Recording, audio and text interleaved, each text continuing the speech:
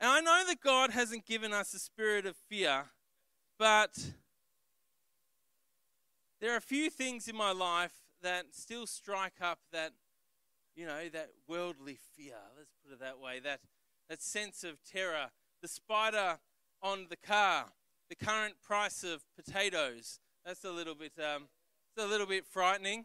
Go to the supermarket and buy something that used to cost $15, and you walk out as $100 shop. What is going on there? Another time, Jordan took me to a movie. It's very cute, isn't it? No, I went to a movie called The Conjuring 2, and Jordan really loved it. Didn't really bother him, and I slept with the lights on for 4 days. I think actually my dad went to Jordan after that and said, "What did you do to my son? He's been sleeping with the lights on." In fact, it wasn't after seeing that movie, I didn't just sleep with the lights on in my room. I left the lights on in the whole house. Just so I need all the light possible here. So a little bit of that. But the greatest fear of mine is heights. I hate heights. Me and Charles were talking about this yesterday. It doesn't even have to be a great height. It's frightening. Now, I'm not like Shawnee. Shawnee here has no fears. He talks about, he used to do a job where he would put on like scuba gear and go and weld ships on the bottom of them or whatnot. Can't even imagine that. Maybe depths are a fear of mine too, but I wouldn't know. I haven't given that one a go, and I don't intend to. But heights, woof. I hate heights. There's nothing worse. I watch those. You ever watch those movies like Into the Void or whatnot, where they're climbing Mount Everest and your palms are getting all sweaty, and it's just like, it's terrible. There's a lot that is to be said about why heights are terrifying. Geordie once asked me to come help here putting up. You remember we used to have those block lights that would hang down? Yeah, and I made up an excuse because I didn't want to get up a scaffold and try and pretend that I wasn't scared when I was really terrified. So to keep my dignity, I lied about being busy. So heights are not something that we often run towards, right? I remember being at a school event. Now, back in the day, I don't know if they still do this, and I don't know if they do this at Plenty Valley, where I'm now sending Scout. But at Donvale, they used to make you go and do a working bee, and if you didn't go and do the working bee, your family got charged $400, right? And so you'd go and do the working bee, so you didn't have to pay the extra $400 fee. So I went with my dad, and the thing that we got given was cleaning the gutters. Now, I'm afraid of heights, and my dad is afraid of heights. So of all the people that were there to do this job, we were probably the two most ill-equipped. I was in year 7 or 8 at that point in time, and I remember getting up on the roof, finally getting up there and feeling, all right, I'm on steady ground. Dad gets up the ladder, gets to the gutter, and the ladder falls down, and he's hanging off the side of a 2-story building. And I'm there, year 8, hanging over the building, holding onto my dad's pants, like, what am I going to do? Until eventually he does a chin-up, probably thinking my year 8 son is going to kill me and himself here. I've never seen my dad do a chin-up in his life. Never seen him do a chin-up again. But in that moment, he had one of those, woman lifts the car to get the to get it off their child situations, and is up on the roof, and we waited. Legitimate fear of heights, right? I'm not one for it, but today I want to go to a passage in Scripture, and I want to turn to Habakkuk today, and the book of Habakkuk, and talk particularly about a passage here where Habakkuk talks about treading on the heights without fear. But let's get into the background of this book before we get too far into it. So we're talking about the late 7th century BC here. So this is the kingdom of Judah, the northern kingdom prior to the Babylonian exile. Now, Judah was facing significant social challenges at this time. They were facing political challenges. There were surrounding nations that wanted to basically take their land, take what they had, and there was a king prior to Habakkuk called Josiah. Now, many of us are familiar with Josiah. During Josiah's rule as king, he was a good king. Judah experienced a religious revival. It experienced reform. But after his death, the nation descended into political instability. Various kings came to power, and foreign invaders and oppressive rulers started to surround the nation. And so Habakkuk is a prophet living in that tumultuous period of time when surrounding nations are coming against Judah. Now, this book is unique, right? Because it consists primarily of a conversation, a dialogue between God and Habakkuk. And we can see Habakkuk here. He's questioning God's apparent inaction in the face of evil and injustice. Habakkuk witnessed the growing influence of the Babylonian Empire, which was posing a threat to Judah. Now, we know what eventually happened with Babylon and Judah. Eventually, the Babylonians would invade, and that they would go into exile in the Babylonian Empire. Now, the Babylonians, under the leadership of King Nebuchadnezzar, were experiencing the pressure of their expanding empire, and they could see that the surrounding nations to Israel were being subjugated. They were being taken over. They were being destroyed by the Babylonian Empire. So here, Habakkuk has a dialogue with God. Now, we could put it in our own situation. It's as if a large superpower was beginning to invade New Zealand, Indonesia, surrounding island nations.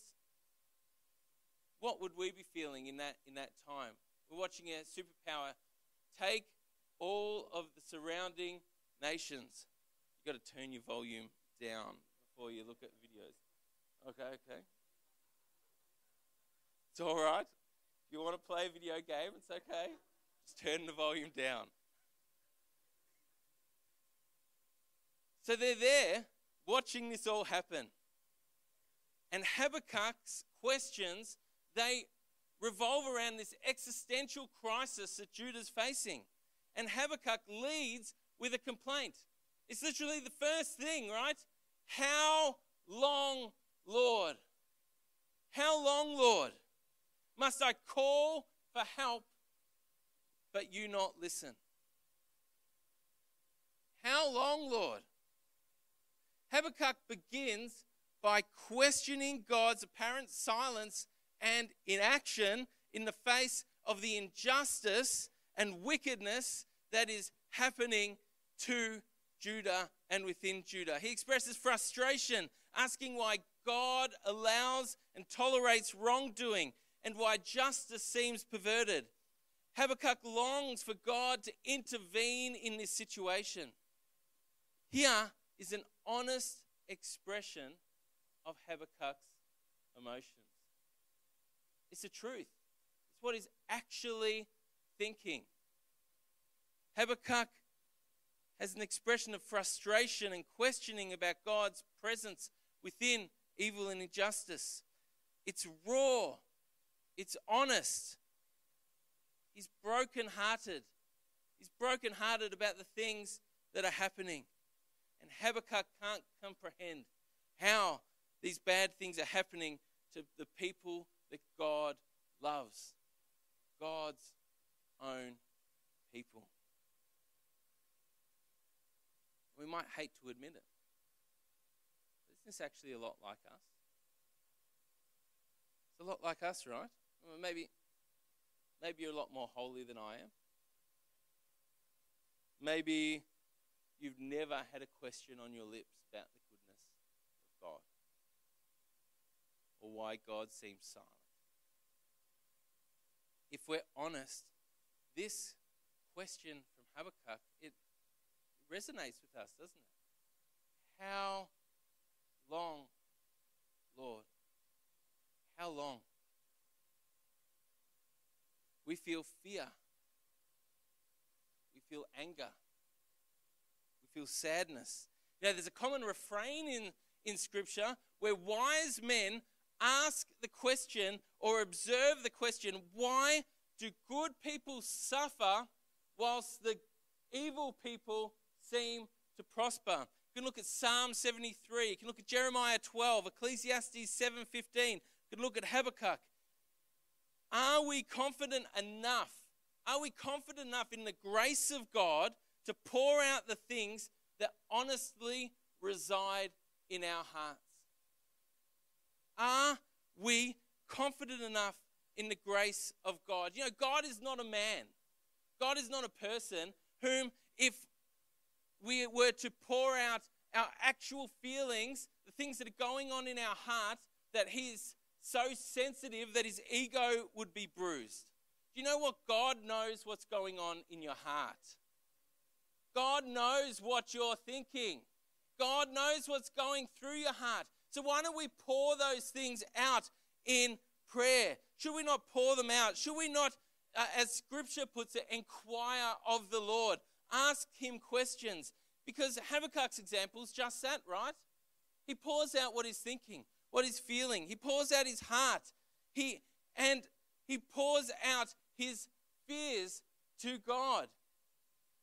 And do you know what? God welcomes questions. God's not sitting on a throne, distant and uninterested in our questioning and our pains, our hurts. God's not sitting distantly, not listening, right? God's interested in what we have to say. So we should pour out our brokenness to him. We should pour out our questioning to him. We should pour out our discontent to him. We should pour out our rage. Habakkuk wrestles with the tension between the difficult circumstances that he's facing and his faith in God's character. When we face trials, at crisis points in our life, let's be honest, we grapple with that disparity. How come evil people are prospering, but we're suffering? We wrestle with that disparity, and we should pour that out and inquire of the Lord. But we shouldn't just pour out our anger. We shouldn't just pour out our rage. We shouldn't just pour out our brokenheartedness. There is a caveat here. There is a bit of a kicker here. We shouldn't be like a toddler screaming at a parent, but I want it. Give it to me. You know, the amount of times I've had that level of logic, you know, when I'm talking to God, it's the same as when Scout's often talking to me, but I want ice cream. I know it's the middle of the night, but I want it. Why can't I have it? I want another ice cream sandwich. That was last night's one. I'm hungry for an ice cream sandwich, Dad. Charles gave Scout an ice cream sandwich. It was a discovery for her. We could be like that. We could be like a first-year university student who's just joined the Socialist Alliance and just wants to scream at people in the street. Ah! We can't be like that. There's a caveat here, right? Habakkuk doesn't just yell at God and scream at him and be like, I'm angry. He stops and then he gives his ear to the Lord. He listens. He listens for a response. How often do we do that? How often do we pour out our pains and frustrations and then go, God, what are you saying? What are you saying? What's your response? And we see that in Habakkuk. From verse 5, we can see that God answers what Habakkuk is saying. Habakkuk complains, he asks, he pours out his heart, and then he listens. God responds to Habakkuk. He reveals his plans to him. And you know what? This revelation raises further questions for him. And he inquires of the Lord regarding the justice of his anger, of God's actions. And he continues to inquire of the Lord. God doesn't rage against Habakkuk for questioning. God doesn't rage against us as his people when we have a question of him. God loves his people. And he loves them when they're confused. He loves them when they're hurting. He loves them in their pain. And in fact, he came for us in our pain and in our shame. We should see how much he loves us and how he loves for us to inquire of him. You know what? The best question Scout can ask me when I say no is why? Because I can tell her because of this reason. And though we might be confused, though we might be hurting, our faith and our hope is in God. We see that in Habakkuk's words. The reminder to hold on to the truth of God's goodness, even when circumstances seem bleak. Trusting in God's character. When the world is crumbling, when the pain is deep, when we don't know whether we can go on, God is on his throne. And we can then see God's response to Habakkuk's pain in chapter 2. God assures the prophet that he is aware of the situation. God knows about the situation. He's going to act in due time. God reveals his plan that there will be judgment upon Judah. But there would be a future hope. God emphasizes that the righteous live by faith, contrasting their faithfulness with the pride and arrogance of the wicked. Isn't that a powerful reminder? Isn't that a powerful reminder as we walk through the fog of life and difficult circumstances that we live by faith? When we feel pain, when we feel confusion, when we feel grief, when we feel fear, whilst wicked people's pride and arrogance cause them to grow tired and weary, righteous people, God's people, trust in God's goodness and the faithfulness of God. While other people look in every other place for comfort, for joy, we trust in God. And he brings true joy. He brings true hope. He brings true fulfillment. Trusting God through the heavy weight of grief, of pain, of anger, of confusion is the only road to joy in those situations. There is no other road to joy. There is nothing else that can bring joy in those kind of situations but the Spirit of God. But God. That is the only way. And I'm not going to lie to you. That's the hardest surrender of all, right? The deep reliance on God and the willingness to surrender to his will, even in the face of uncertainty and suffering, that seems mad, right? And it certainly seems mad to those who do not know Jesus, those who do not know God. Living by faith means trusting in God's plan and strength and finding peace in his presence, even in the midst of unspeakable pain. It's not easy. You know what? It should never be said as a platitude.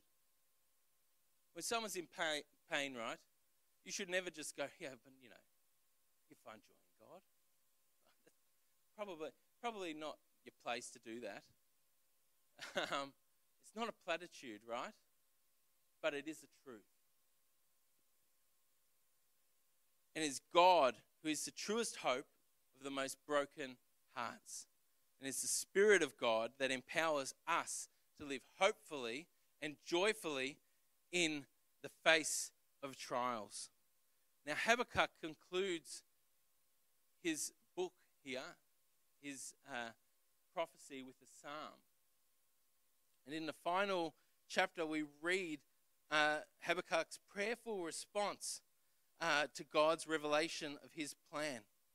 He recalls God's mighty acts through history, such as the deliverance of Israel from Egypt and the conquest of Canaan. Habakkuk affirms his trust in God's character and power, acknowledging that even during impending calamity, the worst of the worst, he will wait patiently for God's salvation. Will you turn with me now to Habakkuk chapter 3? Habakkuk's prayerful response to the troubling times that he faced. These offer us incredible insights into the lessons we need to learn for our own time. We find Habakkuk's prayerful trust and dependence on God even during uncertainty. So Habakkuk 3, a prayer of Habakkuk the prophet. Lord, I've heard your fame. I stand in awe of your deeds, Lord. Repeat them in our day. In our time, make them known. In wrath, remember mercy. So firstly, what does Habakkuk do here? He remembers God's mighty deeds of the past. He acknowledges God's mighty work. He acknowledges God's power. Habakkuk begins his prayer by acknowledging God has been faithful. That he can see that throughout history, God has been faithful to his people. He remembers God's deeds. He reflects on God's power, his sovereignty. And he asks God, do it again. Do it again. What do we do when we find ourselves in pain? Do we reflect on God's past faithfulness to us and to others? Do we reflect on the testimonies that we've heard and that are in our own lives? Or do we simply just look ahead thinking, I don't know if God's going to be faithful? Because you know what happens if we look back? We realize God's always been faithful. When we reflect on God's work in our lives, we see his faithfulness. We should reflect on God's faithfulness in our own lives. Do you know what? If you don't have a journal where you are writing down the faithfulness of God in your life, you will forget. Write it down. Reflect on God's goodness. Reflect on his faithfulness. We can draw strength and courage by remembering how God has come through for his people in the past. And you know what? We can ask for God to do those things again in our day. In our day. Let's continue from verse 5.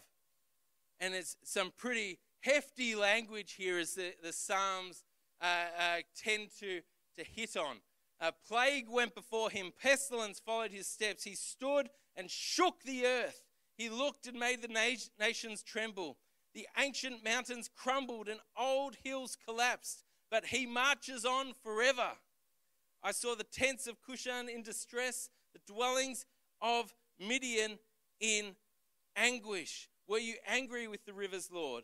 Was your wrath against the streams? Did you rage against the sea when you rode your horses and chariots to victory?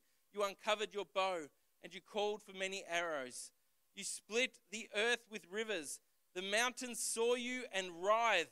Torrents of water swept by. The deep roared and lifted its waves on high. You're getting a sense of God's power here? The mountains saw him and writhed. God's power on display, and it just follows him.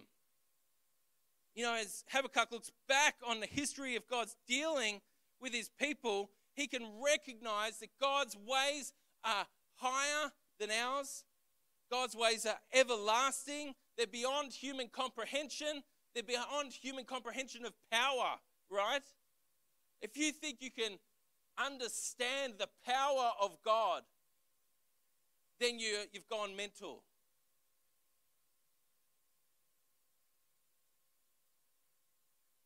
We can't understand his power. We can't understand his absolute power. When we come before the Lord, we are not coming before some weak, egotistical God, right? We are coming before an all-powerful God whose power is beyond our comprehension. And Habakkuk acknowledges that it's beyond our comprehension. He acknowledges that God's ways are mysterious and beyond our understanding. And you know what? Despite not knowing the full plan, Habakkuk makes a decision to trust in God's sovereignty, to trust in God's plan. We must also learn to trust in God's perfect plan, even when we can't comprehend the circumstances that are unfolding around us. Trusting in his sovereignty means surrendering our own desires and submitting our will, knowing that his ways are higher than ours. Again, this isn't easy. I want to be in control of everything. I want to, be the Lego master, building everything and doing it my way. But sometimes we're called to go, Lord, your will, not mine. And finally, Habakkuk finds joy in God's salvation. This is actually one of my favorite scriptures in the whole word of God. In verse 16, I heard and my heart pounded. My lips quivered at the sound. Decay crept into my bones, and yet my legs trembled. Yet I will wait patiently for the day of calamity to come on the nations that are surrounding us. Though the fig tree does not bud, and there are no grapes on the vines, though the olive crop fails, and the fields produce no fruit, though there are no sheep in the pen, and no cattle in the stalls, yet I will rejoice in the Lord. Yet I will be joyful in God, my Saviour. Habakkuk finds joy in the salvation of God. In the face of impending trials, he expresses his confidence. Ultimately, it's only God who can bring a harvest. We can plant a field, we can water a field, we can fertilize a field, but it is God who brings a harvest. Habakkuk understands that true joy isn't actually found on fruitfulness. We're so caught up with being fruitful, right? We're so caught up with wanting to have all the biggest harvest of all of our mates because of our hard work, right? But at times in our lives, we can tend the ground, we can fertilize the field, we can water it, and the fig tree just does not bud. There's no fruit on the vine. For all of our toil, it just feels like it comes to naught. But satisfaction, true joy, is not dependent on external circumstance. It is the pursuit of supreme satisfaction in God. God himself is the one that we rejoice in. He is the reality that makes us glad. True joy is not found in what we produce or what we harvest. True joy is found in the gardener himself.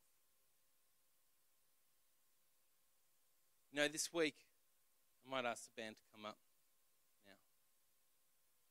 I went to visit a congregation member in the East who's in hospital. She's very, very unwell. She's been dealing with cancer for a number of years now, back and forth. And it's just gotten to the point where her liver's given up, and she could pass away at any day now. Exceptionally sad. We've been praying for her as a church. We're believing the best for her, but it's just she's gotten unwell. She's going to pass away. And I was dreading walking into that room. I walked in. There's her dad sitting next to the bed. It's such tragedy, right? When a parent is outliving their child, right? I just walked in and said, Simone, just heartbroken for you. Just heartbroken for you today. She looked back at me, just dead in the eyes. Why? I'm going to see Jesus. Be heartbroken for everyone else.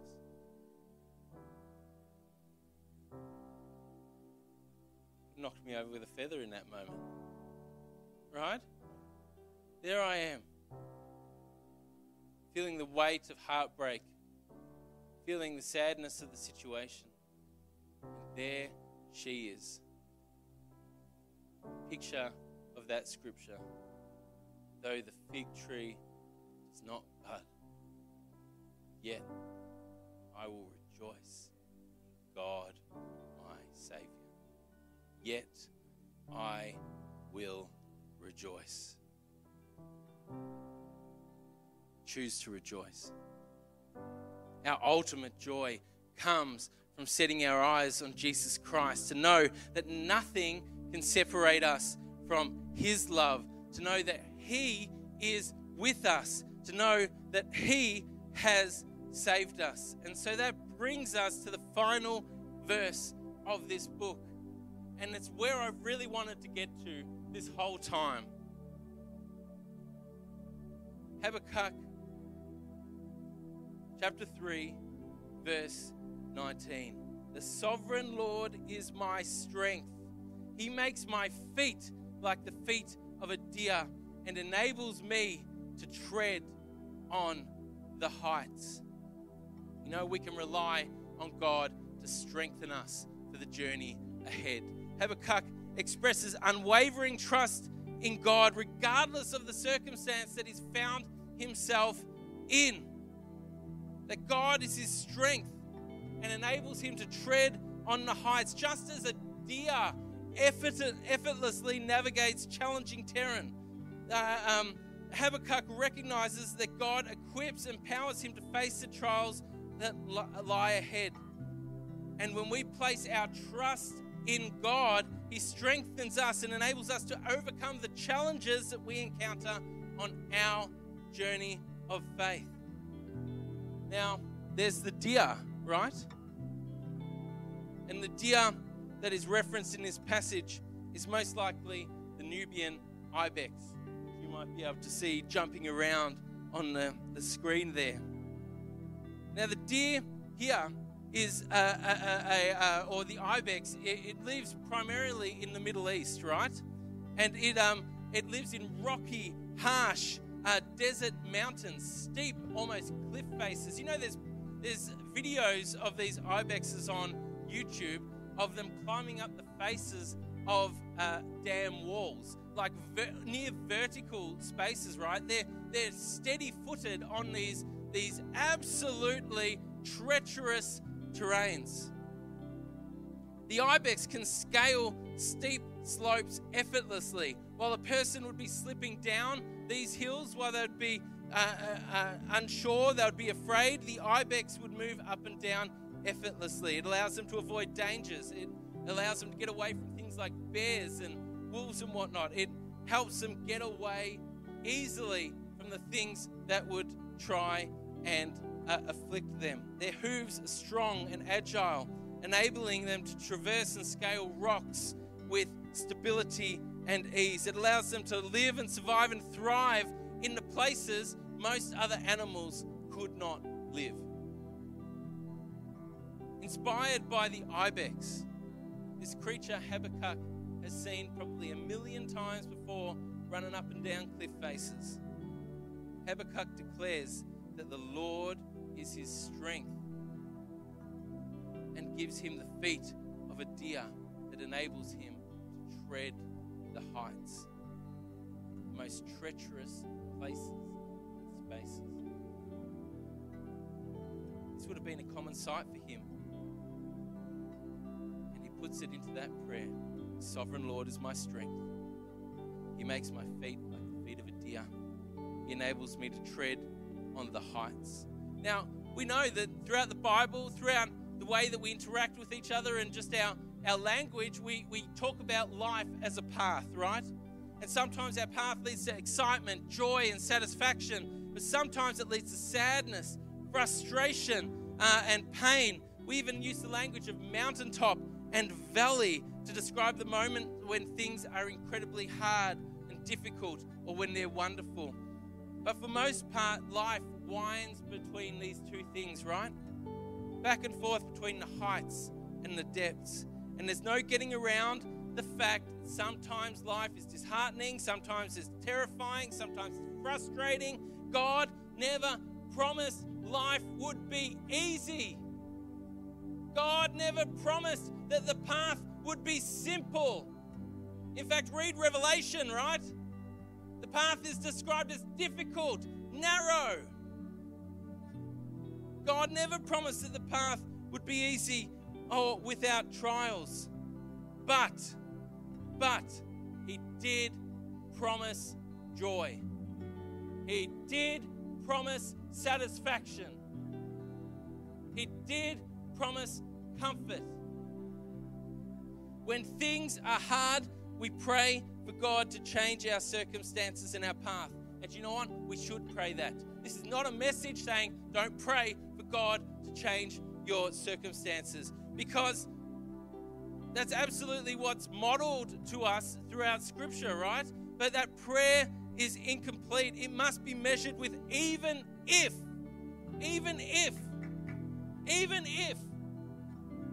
God, change my path, but even if you don't, then give me the feet for it. The ability to walk the heights where God has led us. We should pray that God changes our path if it's a difficult one. Even Jesus, even our Savior said, let this cup pass from me if it is possible.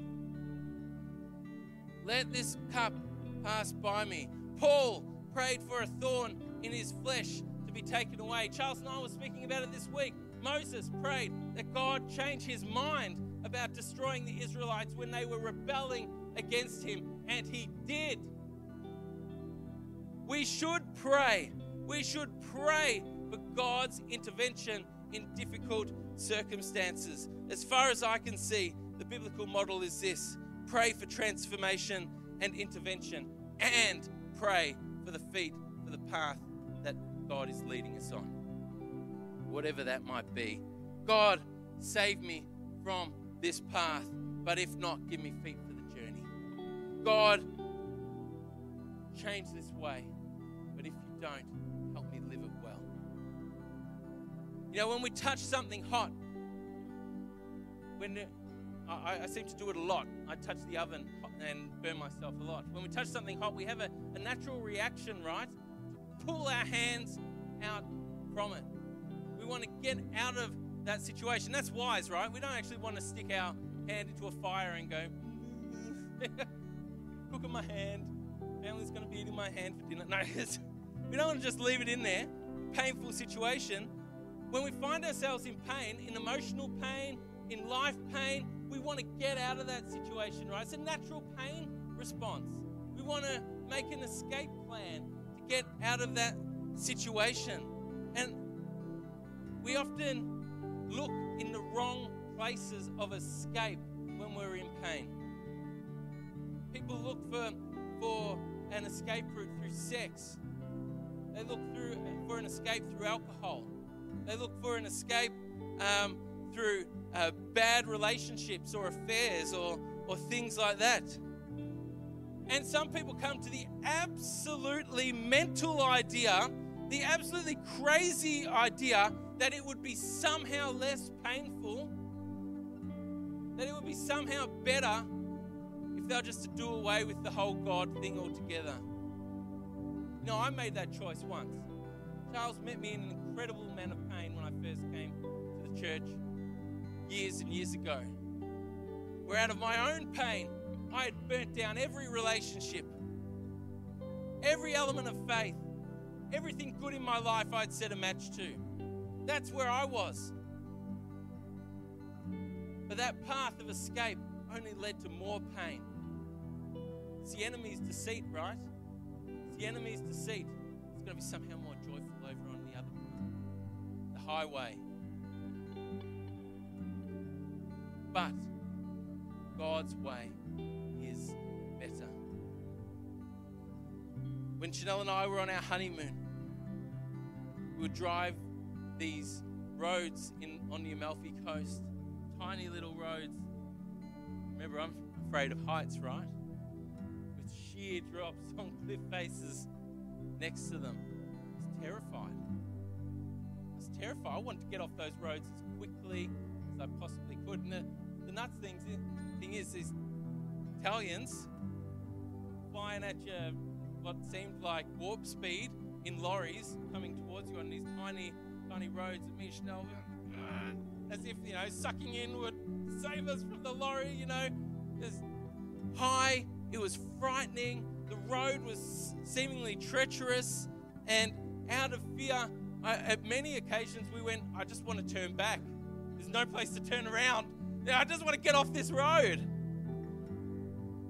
But at the end of those roads, some of the most beautiful destinations that I've ever seen in my life. Pebble beaches. These meals that were amazingly beautiful. Views like I've never seen before and haven't seen again. Just this unadorned but magnificent beauty at the end of the road. And if I had abandoned the path when I was on it, I would have missed the beauty of the destination.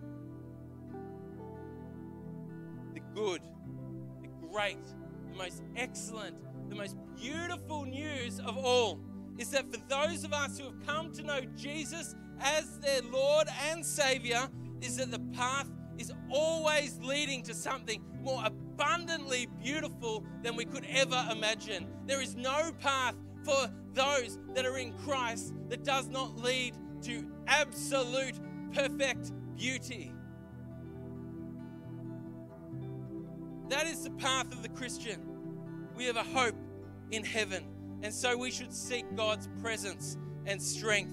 Just as Habakkuk acknowledges that God is his strength and enables him to tread on the heights, we should dwell in God's presence, rely on his strength, and this can provide comfort for us. It can provide fortitude for the path, and we put on shoes for the journey through connecting with God.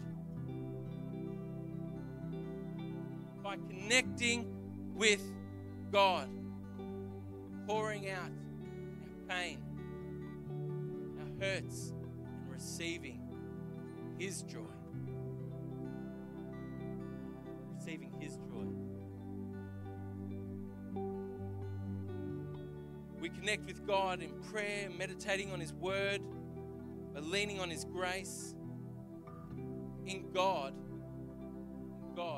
we are spiritual ibexes, steady on unsure ground, confident in spite of the difficult path ahead, agile and unafraid, though treading on the highest places, ready to take whatever path might be thrown at us. We've all met people like this in church, haven't we? Think, how are you doing this? How are you so steady despite what you're going through? How are you so joyful despite what's happening? I'll tell you how. The sovereign Lord is their strength. It's made their feet like that of an ibex and enabled them to tread on the heights. The writer of Proverbs puts it this way: trust in the Lord with all your heart and lean not on your own understanding. In all your ways acknowledge him, So what's your cliff face today? What's your cliff face? What path are you walking? Is it a health issue? Is it a health issue? Is there pain in your body? Is there sickness? God give you the feet to tread on the heights. Walk with stability and strength where others would only find fear. Is it finances?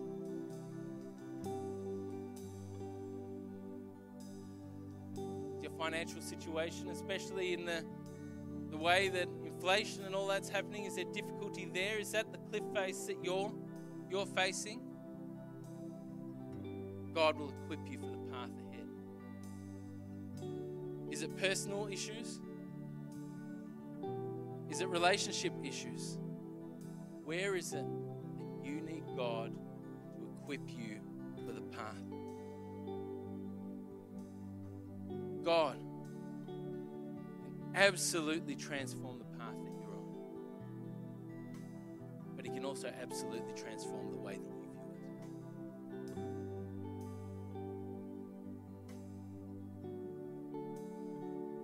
it. Are you on the mountaintop? Praise God for His goodness. Are you in the valley? Hey, praise God for His goodness. We can trust in God's faithfulness. And with His help, we can tread on the heights. Will you stand with me?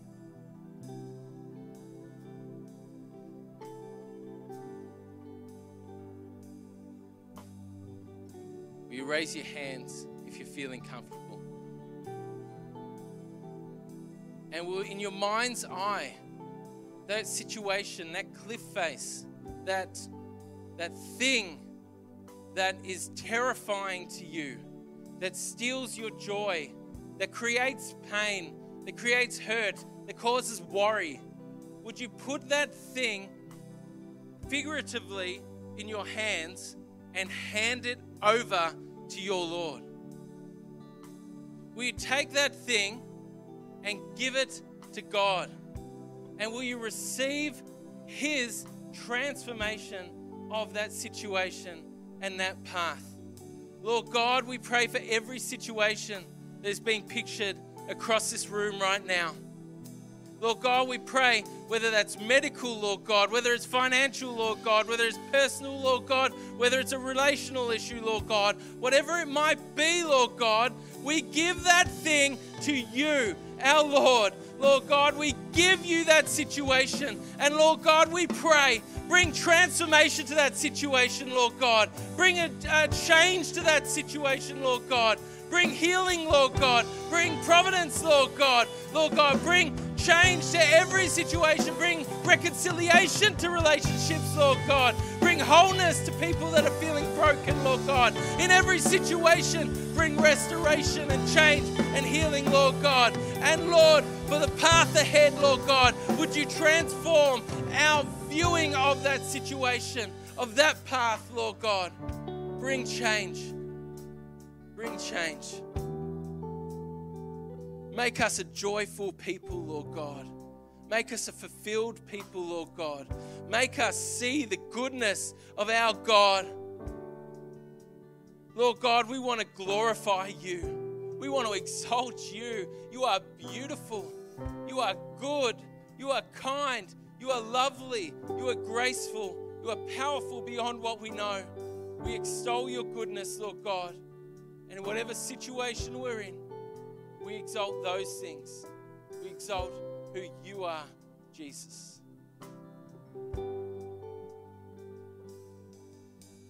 Amen.